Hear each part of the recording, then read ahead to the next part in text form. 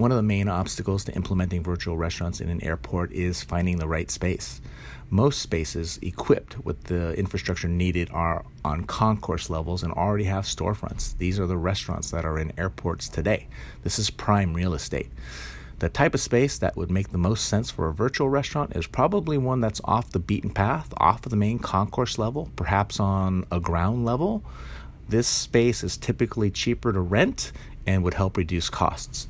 Many airports have underutilized infrastructure that may be appropriate for this. So again, storage spaces, vacant office space on ground levels or upper levels of an airport. But one of the challenges is building the utility infrastructure needed to support a kitchen in these locations. This could be very costly.